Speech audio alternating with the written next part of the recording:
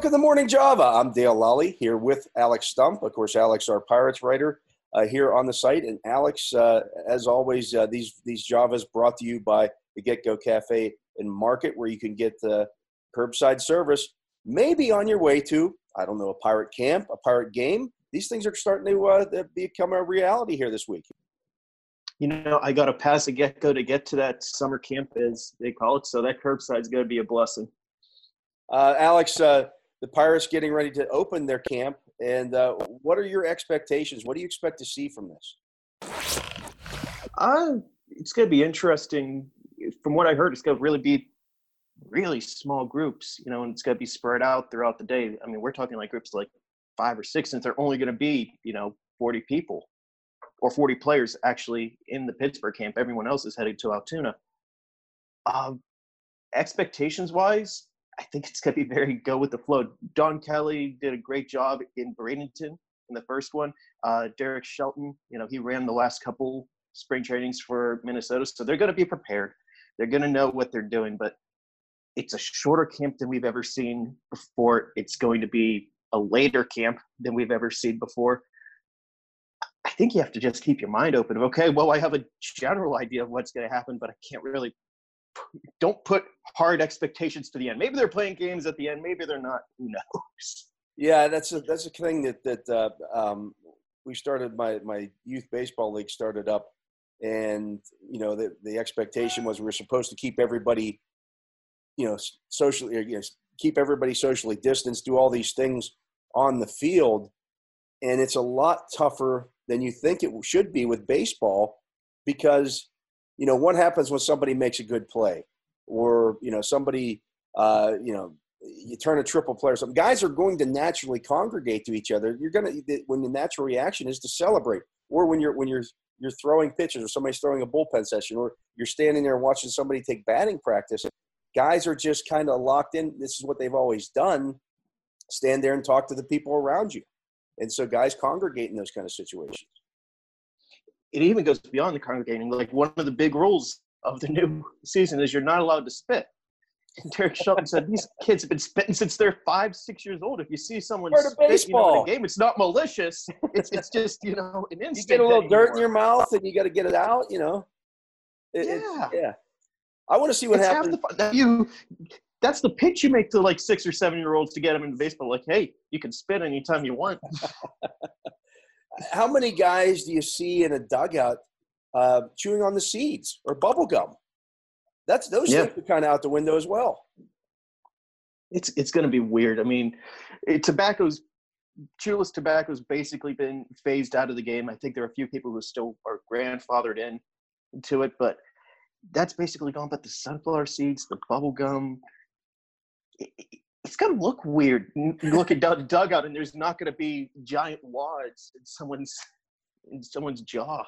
I could tell you, though, as a person who runs a youth baseball league and has to sweep the sunflower seeds out of the dugout on a daily basis, I'm not dissatisfied or unhappy that the sunflower seeds are no more. And I will never allow them back in my dugouts again. A couple people's lives became a whole lot better because of not having to do that last second cleanup at the end of the night. What else? I mean, in terms of when these guys do start up, Alex, do you expect the pitching to be 80 pitches or less to start for the starting pitchers? Will it be a very strict pitch count for these guys because they're not going to have that ramp up time? I think so, but they actually have been doing a lot of ramp up in anticipation. Originally, they were planning, the original plan Major League Baseball had was camp reopens June 10th, so that's what Marin and the Pirates were doing. Like, hey, let's get everyone, whenever you get into camp, get about 3 innings stretched out whenever we get in there June 10th. Now it's looking like it's going to be about 4 or 5 innings to go in there, which will be beneficial, in those early weeks of the season where you don't have to go to your bullpen in the 6th inning because Trevor Williams has already thrown 65 and he's just done for the day. That'll be a benefit, but yeah, there are definitely going to be hard counts, especially in the early parts of camp and probably going into those first week or so into the season, because the worst thing that could happen is, you tweak something like a small injury in a normal season, okay, I missed 1 or 2 starts. Well, all of a sudden, that's 20% of the season down the drain. Yeah, that's going to be something that's going to be really interesting to watch, and certainly guys pulling hamstrings or injuring a hamate bone. I mean, these are situations that, as you mentioned, a guy who misses 2 weeks is missing a hefty portion of the season, and it's just you may not have the depth to handle that kind of injury. But we'll see what happens. It starts up Friday, and we'll see where it goes from there. So, Alex, we just talked about what this camp might look like for the Pirates. You've written a couple of stories this week on what the Pirates' starting lineups and rotation might look up. Let's talk about the starting lineup first. Remembering there's a DH involved now. Yeah, and they have a couple guys who, if they so chose, would fit perfectly in that DH spot. Like Josh Bell, he did a lot of work, with his throwing mechanics this offseason, but he's never going to be a good defender at first base. All he's doing is becoming less of a liability out there. In normal situations, he's a first baseman. Kyle Moran, I mean, you can light the bat, and, you want him to be an everyday player, but there's also Brian Hayes in AAA, and he's ready to go. He's going to play some point this year, and he is Gold Glove potential, for third base, coming out of the gate. So it's tough to justify having one of the worst third basemen defensively out there whenever you have one of the best, waiting in the wings. And then there's Gregory Polanco, who, big bat, they need him to hit. He's the only, assuming Brian Reynolds and Kevin Newman hit in front of Josh Bell, so he has a couple guys to drive in.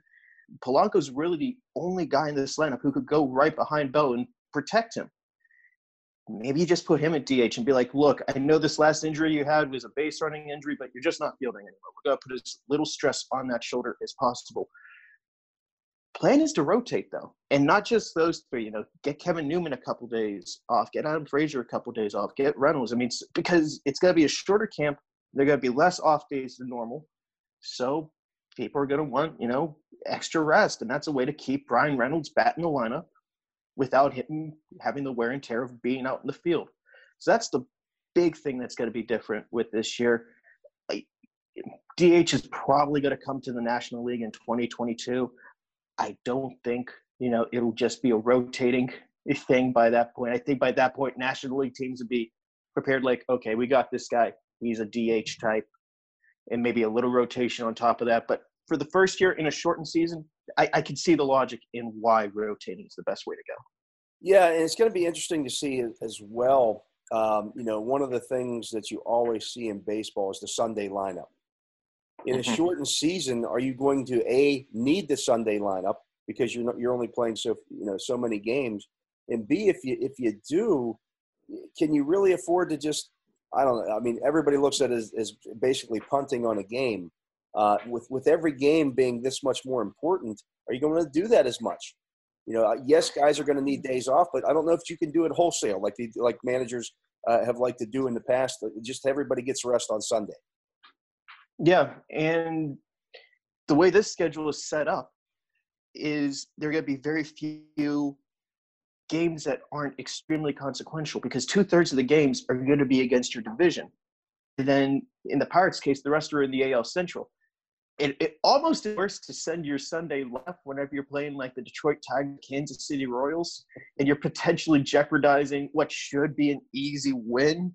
It is kind of it's too. The Pirates really have any easy wins. I mean, seriously. Against Kansas City and Detroit. Pirates, that's going to be 8 games.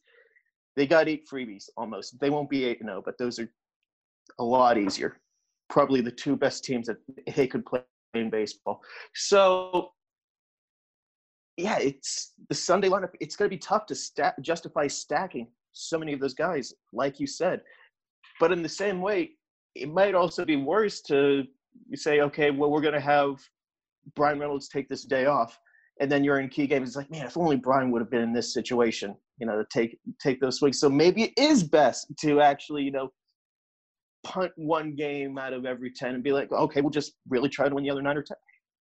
I'm not a manager. I'm glad I'm not managing this season. Derek Shelton, it's his first crack at it. It's going to be a lot of unique challenges that hopefully we never have to see a team face again, because this season's just going to be bonkers.